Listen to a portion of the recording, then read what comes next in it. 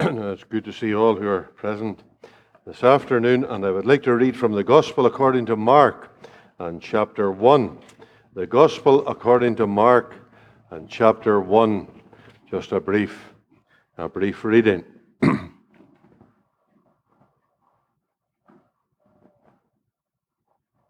Mark's Gospel, chapter 1, verse 1. The beginning of the Gospel of Jesus Christ, the Son of God. As it is written in the prophets, Behold, I send my messenger before thy face, which shall prepare thy way before thee. The voice of one crying in the wilderness, Prepare ye the way of the Lord, make his paths straight. John did baptize in the wilderness. Verse 12, And immediately the Spirit driveth him, that is the Lord Jesus, into the wilderness, and he was there in the wilderness 40 days, tempted of Satan, and was with the wild beasts, and the angels ministered unto him. And just a verse later in the chapter, verse 35, And in the morning, rising up a great while before day, he went out and departed into the wilderness, into a solitary place, and there prayed. Simon and they that were with him followed after him. And when they had found him, they said unto him, All men seek for thee. He said unto them, Let us go into the next towns, that I may preach there also, for therefore came I forth. And he preached in their synagogues throughout all Galilee, and cast out devils. Now, I'll conclude the reading there. Other scriptures we'll refer to, and trust the Lord's blessing upon his word. I'm still in the wilderness as far as my thinking is concerned, and I want to just make the third contribution. This afternoon, we thought about the table in the wilderness and the tabernacle in the wilderness. I take a Bible expression, the temptation in the wilderness, and of course, thinking about the temptation of the Lord Jesus. I expect there wouldn't be enough time to deal with that in any kind of respectful detail, so I'll broaden my subject, and I want to speak something about the wilderness and New Testament teaching on that particular topic. And as I've spoken with our brethren here over the sessions of the weekend, I've had in my mind that in all probability there will be someone here, probably more than one, passing through some kind of a wilderness in the landscape of life. Days of difficulty, days that are disappointing, and days that are demanding. And what we are interested in is to learn that God made provision right throughout the Scriptures in both Testaments so that people could be carried through the wilderness. The wilderness was never a destination. The wilderness was a transition. The wilderness was a phase of teaching with the intention of moving on to better and brighter things. The wilderness was a classroom in God's educational school. I say to maybe a Christian here this afternoon, if you have passed through recent times a wilderness experience, and the skies were grey, and the landscape was drab, and things were difficult and disappointing, you will get through. And the Lord will bring you through to better things. And you can take that wilderness experience as part of His teaching, as part of His training, to develop in your life character and to shape things for His glory and so on. Now, that's more or less the background, and I better get to work and be as brief as I can. One of the things that very striking in connection with the New Testament is that each one of the four Gospels commences in the wilderness and someone speaking in the wilderness. The voice of a man crying in the wilderness. Well, you say, you don't preach in the wilderness. You go to the villages, you go to the cities, you go to the streets. The last place on earth where you send a man to preach is to stand and preach and lift up his voice to the grey, bare sandstone of the wilderness. The wilderness is a place where you don't preach. Matthew, Mark, Luke, and John says, the voice of one crying in the wilderness. The people had never heard the likes before. It was so striking and startling, and the shattering of 400 years of silence. Everybody woke up and said, what's this? And they came out from the cities and out from the villages and the different parts of the countryside, and they streamed into the wilderness to hear the voice of a man preaching where nobody ever preached before. And the audiences were large, and the people were galvanized and gripped by his strident messages. And there he was, the preacher in the wilderness. That's how God still gets people through the wilderness. Great to meet a preacher. If you ever finish up in a wilderness experience in life, one of the things that will really help you is to come just there and hear a preacher, get a word from God.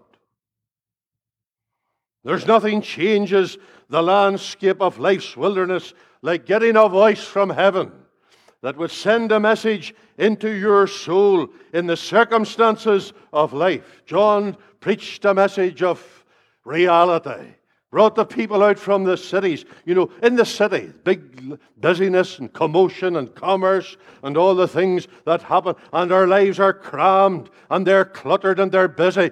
Get people out into the wilderness and out from their hiding places, detached from all the distractions. And once you have them in the wilderness with nothing to take up their attention and their focused mind, you can speak a message. In the solitude and silence of the wilderness is the arena for communicating a message. That's why God put John the Baptist to be the preacher in the wilderness and got the people to come out.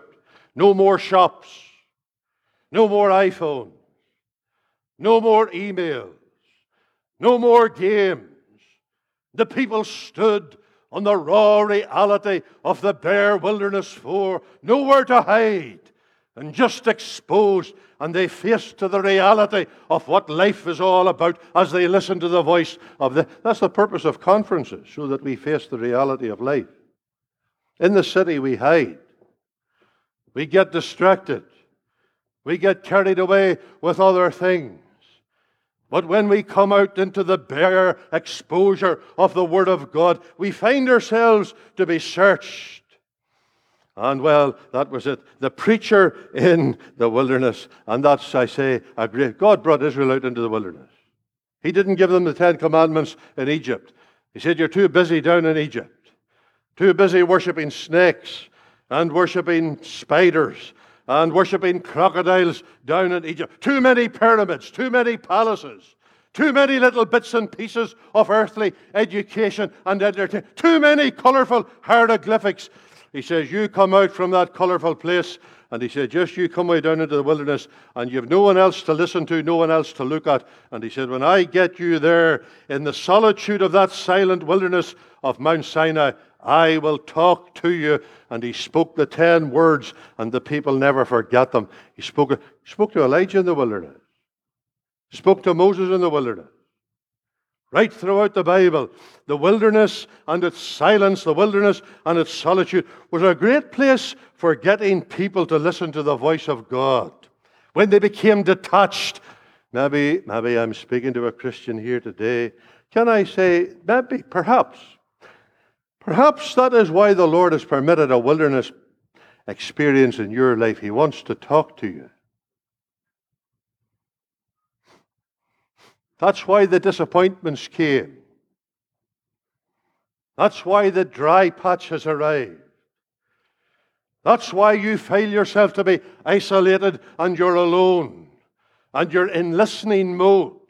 Most of the time, our minds are so cluttered and our ears are listening to other things and the bright flashing lights and the texts and the pings of the iPhones. We cannot hear the voice of God. In this interconnected world, we are so attached to this, that, and the other, we become detached from heaven. And God at times has to isolate us just that He can speak to us. The prophet The wilderness prophet. That was how the New Testament began. And I'll say nothing more about that. Second thing that comes into the wilderness experience in the New Testament is the wilderness prayers. We've read here just in Mark's Gospel, chapter 1, that the Lord Jesus, rising up a great while before day, he went out and he departed into a solitary place. That's the wilderness. Same word, heremos. Into the wilderness, and there he prayed.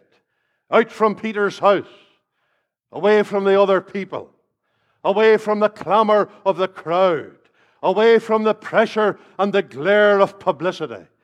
There before the sun would split the sky and the stones, you see a figure going out from Peter's house to the edge of Capernaum.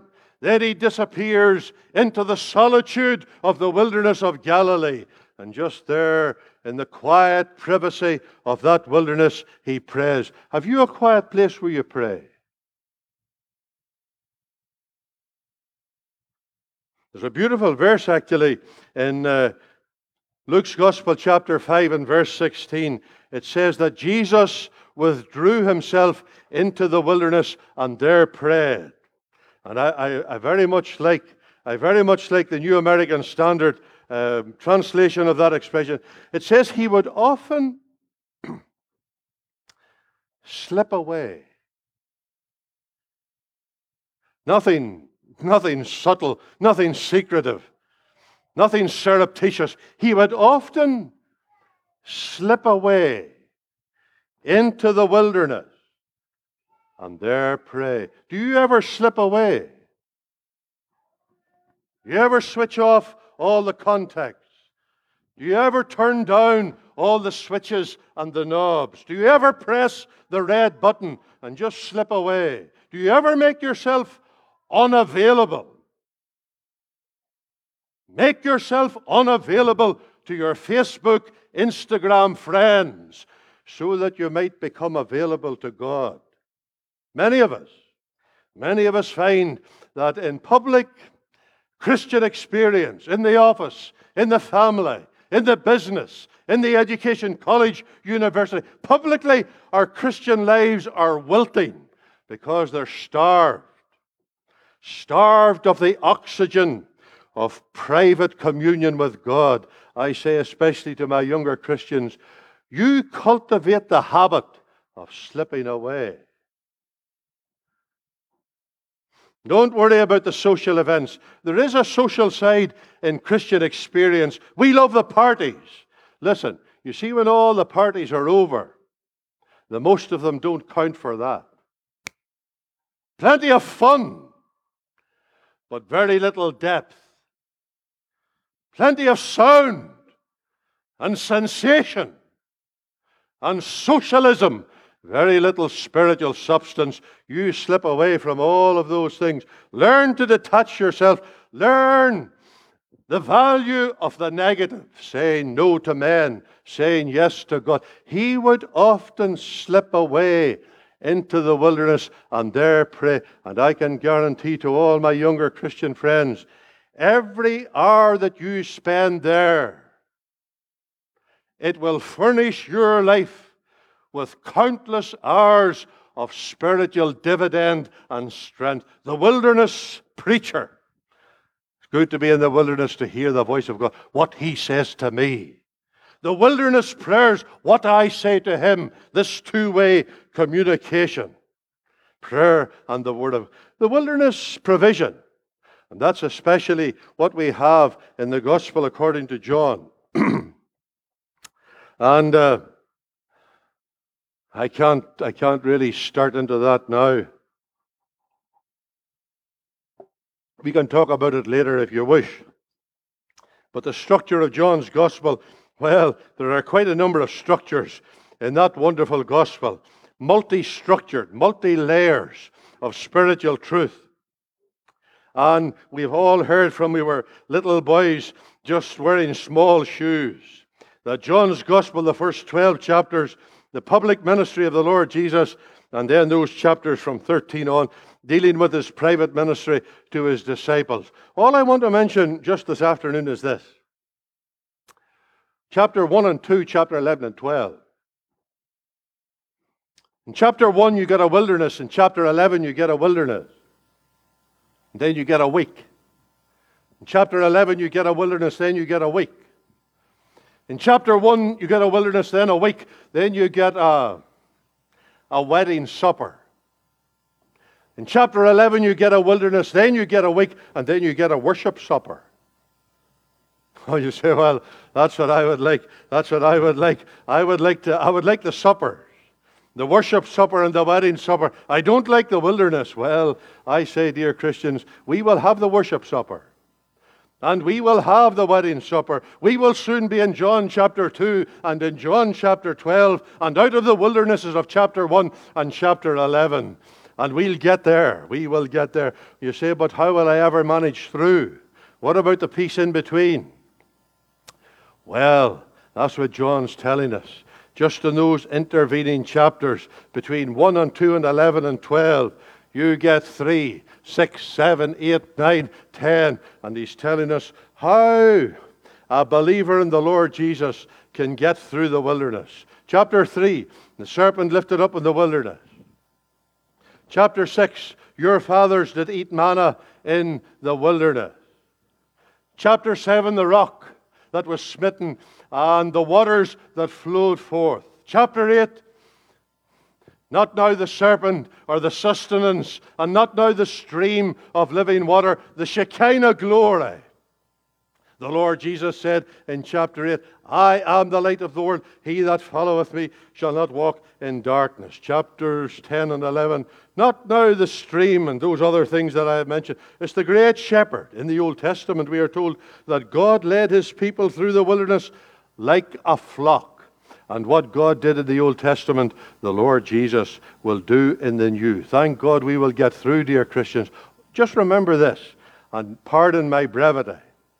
If we are going to get from the wilderness to the worship supper and to the wedding supper, everything that we need for the journey along the way, on the darkest days and the toughest times, every requirement is fully met in Christ. He's the source of life. As the serpent, he's the sustenance of life. He's the fullness of life. He's the flow of life. All of those things. Maybe I should just drop back a little bit and say this. It takes more than Christ as the Lamb. We appreciate that. He's the Lamb. And he died for me. And his precious blood was shed. Thank God, it will fill our hearts with everlasting worship. It will fill the vaults of heaven with a volume of undying praise, the value of the Lamb. But I tell you, it takes a lot more than the Lamb. Will you say, that's all I appreciate about the Lord Jesus, that he loved me and he died for me? That's good, my dear Christian. You need a lot more than that. You need a lot more of Christ than that. It took the lamb to get them out of Egypt. It took a lot more than the lamb to get them through the wilderness. They need the red heifer. They need the serpent. They need the smitten rock. The lamb is not enough to get them through the wilderness. And that's what John said. He says, listen, chapter 1, he's the Lamb of God. He said, that's where you start. He said, that's the foundation of life. But he said, if you want to get the fullness of life and the flow of life and the future of life and the food of life, he said, you'll need to feed upon him as the manna, as the serpent, as the smitten rock, as the Shekinah cloud, as the shepherd. I say, dear Christians, to get through the wilderness of this world, how would we ever make it through did we not have Christ? May God grant we will have expanding appreciations of him. Value him as the Lamb. But whatever you do, don't stop there. There's much more to Christ than this stupendous fact that he died for me. There's a lot more to. May the Lord help us. That's the provision. The wilderness preacher, the wilderness prayer. Don't neglect private times of prayer. The wilderness provision. Enjoy Christ in all his fullness. I'll say a little word very, very quickly about the wilderness priest. And again, I'm apologizing with brevity. We shortchanged our brother Mervyn a little bit yesterday in his ministry, so I'm not going to be guilty of that today. I want to get out of here as quick as possible and leave him time for expository expansiveness. And the wilderness priest, the epistle to the Hebrews, that's the Christian going through the wilderness. Hebrews chapter 3, and there's a priest on the throne. You say, but sure, what does he know? We are going through the wilderness, and he's on the throne of glory. What does he know about the wilderness and all its rugged challenge? Oh, we say he was there once. He was in the wilderness, and he was there one time for 6 weeks, 40 days. And he had a face-to-face encounter with his satanic majesty. And for 40 days, on a one-to-one, the Son of God and the commander of the hosts of infernal rebellion, they met together in the wilderness. You say the wilderness of my life is very demanding. There's a lot of pressure. Oh, the pressure is on me. The temptations are very fierce. My dear Christian friend, I want to tell you, in the temptations of the wilderness, there's a priest who once was here and suffered the pressure. He experienced the temptation. He registered the triumph. He now sits upon the throne.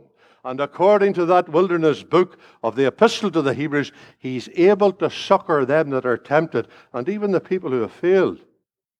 He not only can give help to those who experience temptation, for those who have succumbed to temptation and have sinned, he's the propitiation for those who have failed. He's the priest for those who haven't yet failed. And all that we need can be found in him. He was tempted in the wilderness. And you know, again, I'm abbreviating. You do your best. I know after a good lunch like that, brain cells work very, very slowly. And I'm seeing a few revolving eyeballs. I don't know whether you're having revelations of the night or nightmares of a Sunday afternoon ministry meeting, but I'll put the best construction upon it that you're just gazing heavenward. Anyway, while I was talking there about the temptations, the devil tempted the Lord in the wilderness. Then he took him up to a mountain.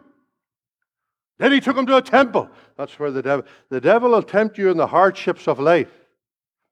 Then he'll tempt you on the high places of life, get you up, make you a little bit dizzy. You get a little bit self-important. Those kind of thoughts, of course, never affected the Savior. Bring you up to some elevation, and you really think that you're right up there, and then he'll bring you into holy things. And he'll try and get you to do something presumptuous in hard places, in high places, and in holy places. But the devil, the first temptation was in the wilderness, not the other two. The first, he says, Lord, you're the Son of God. He said, you're very hungry here. You're very hungry. He said, you should make bread. He said, it's too bad that you, being the Son of God, would have to suffer hunger.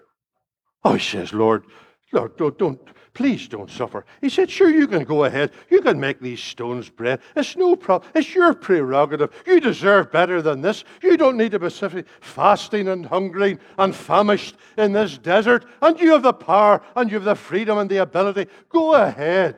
And the devil was very, very nice.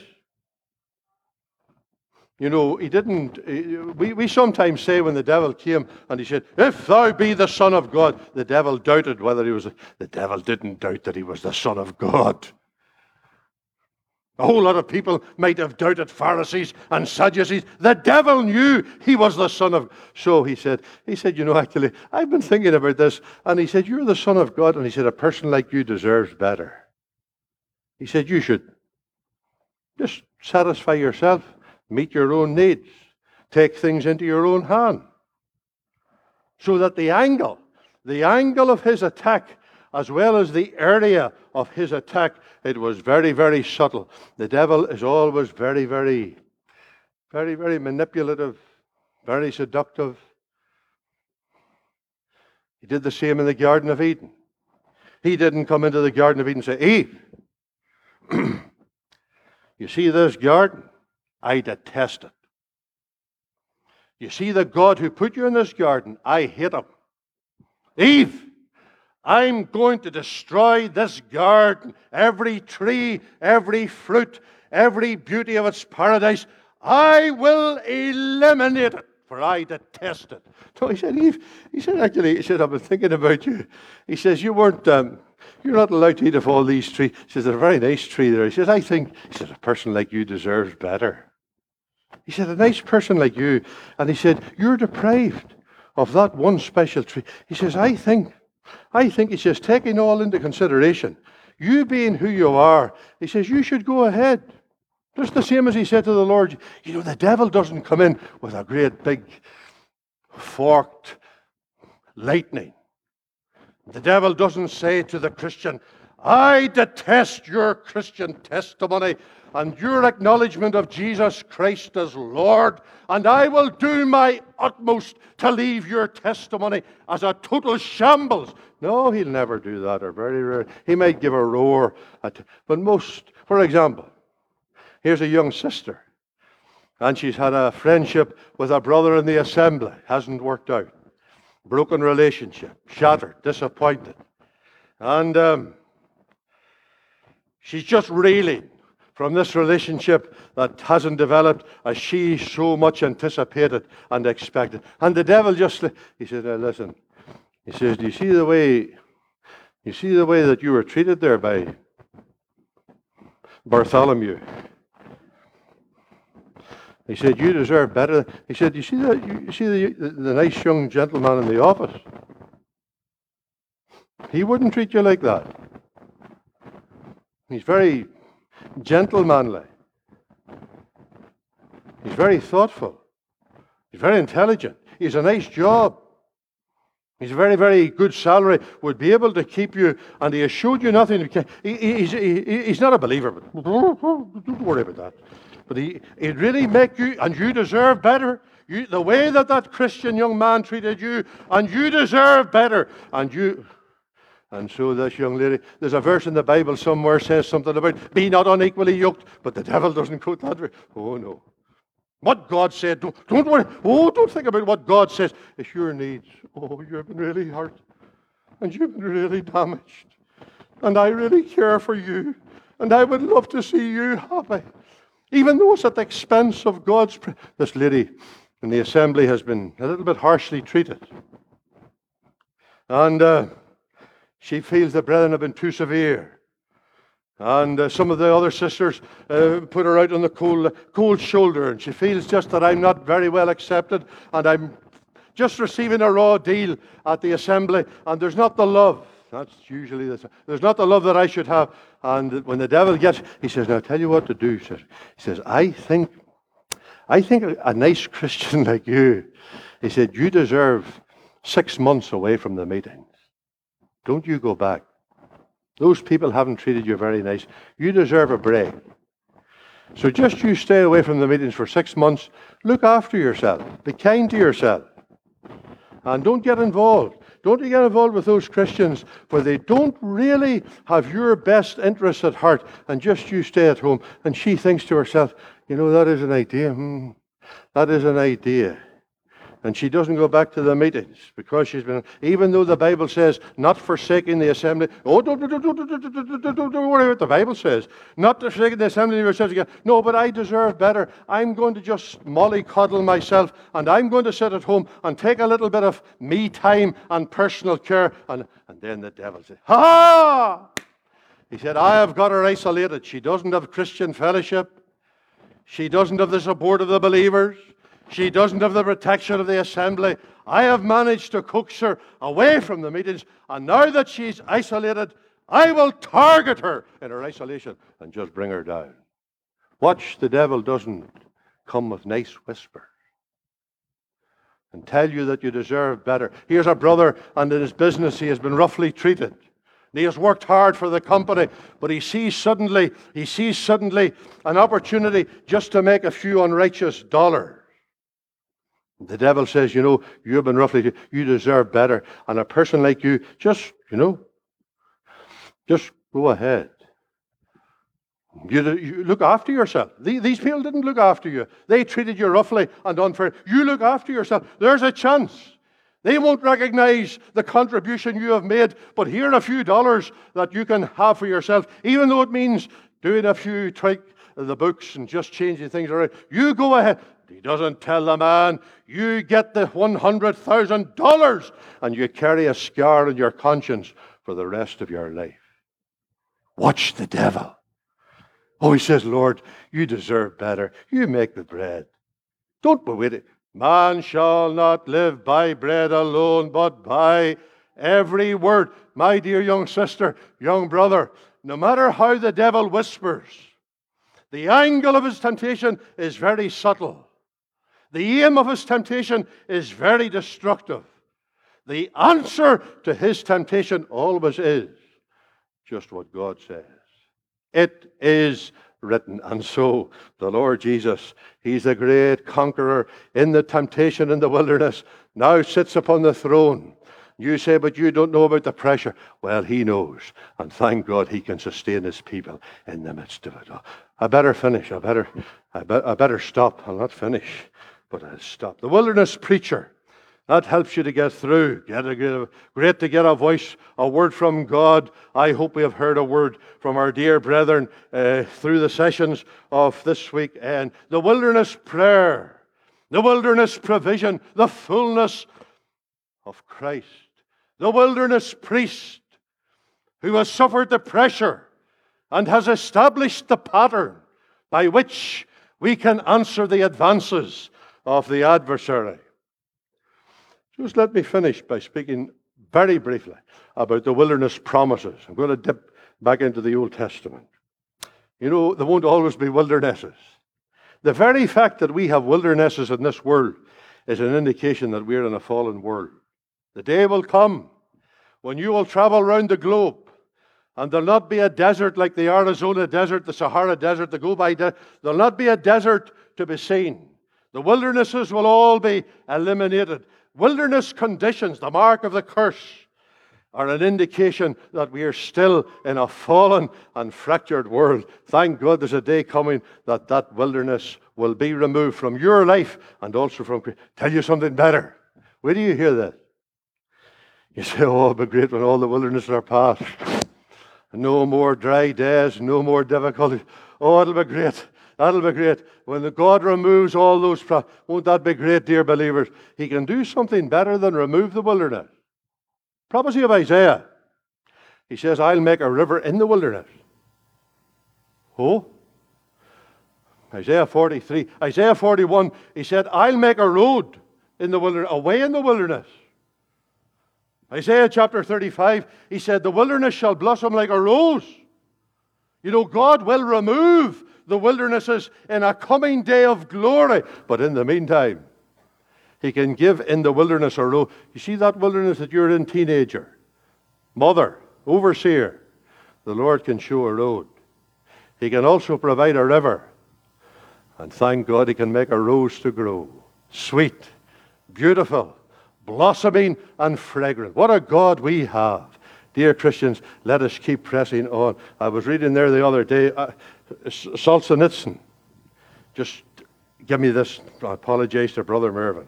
Solzhenitsyn, when he was writing his biography and thinking back to the days that he spent in the Gulag, in the prison, that he said this. He said, bless you, O prison, for being in my life. Bless you, O prison. He said, when I was lying there upon the straw of the prison floor, he said, I learned that life was not about material prosperity, as I had been taught to believe. But he said, on the straw of that prison floor, I learned that life, not about material prosperity, life was about the maturity of the soul. And he said, I'm glad of the prison, because I became a bigger and a better man. I matured on the hard straw of the prison floor. I'm nearly suspicious, and you'll forgive me for talking about these things. I've had very little experience of the hardships of life. Dear believers here, you have been trekking through different wildernesses for years. Maybe when it's all over, and you've reached the better land, and you take the vantage point and rescan the landscape of life's history, you'll be able to say, bless you, wilderness, for being in my life. Is not about material prosperity, dear Christians in America, in our Western world. Life is about the maturity of soul. And if God has to bring you into one wilderness, two, three, four, five wildernesses, so that He might mature your soul, I want to tell you, He will bring you in. Better still, He will bring you through, and He will make you a better person. I trust that the Lord will bless His word.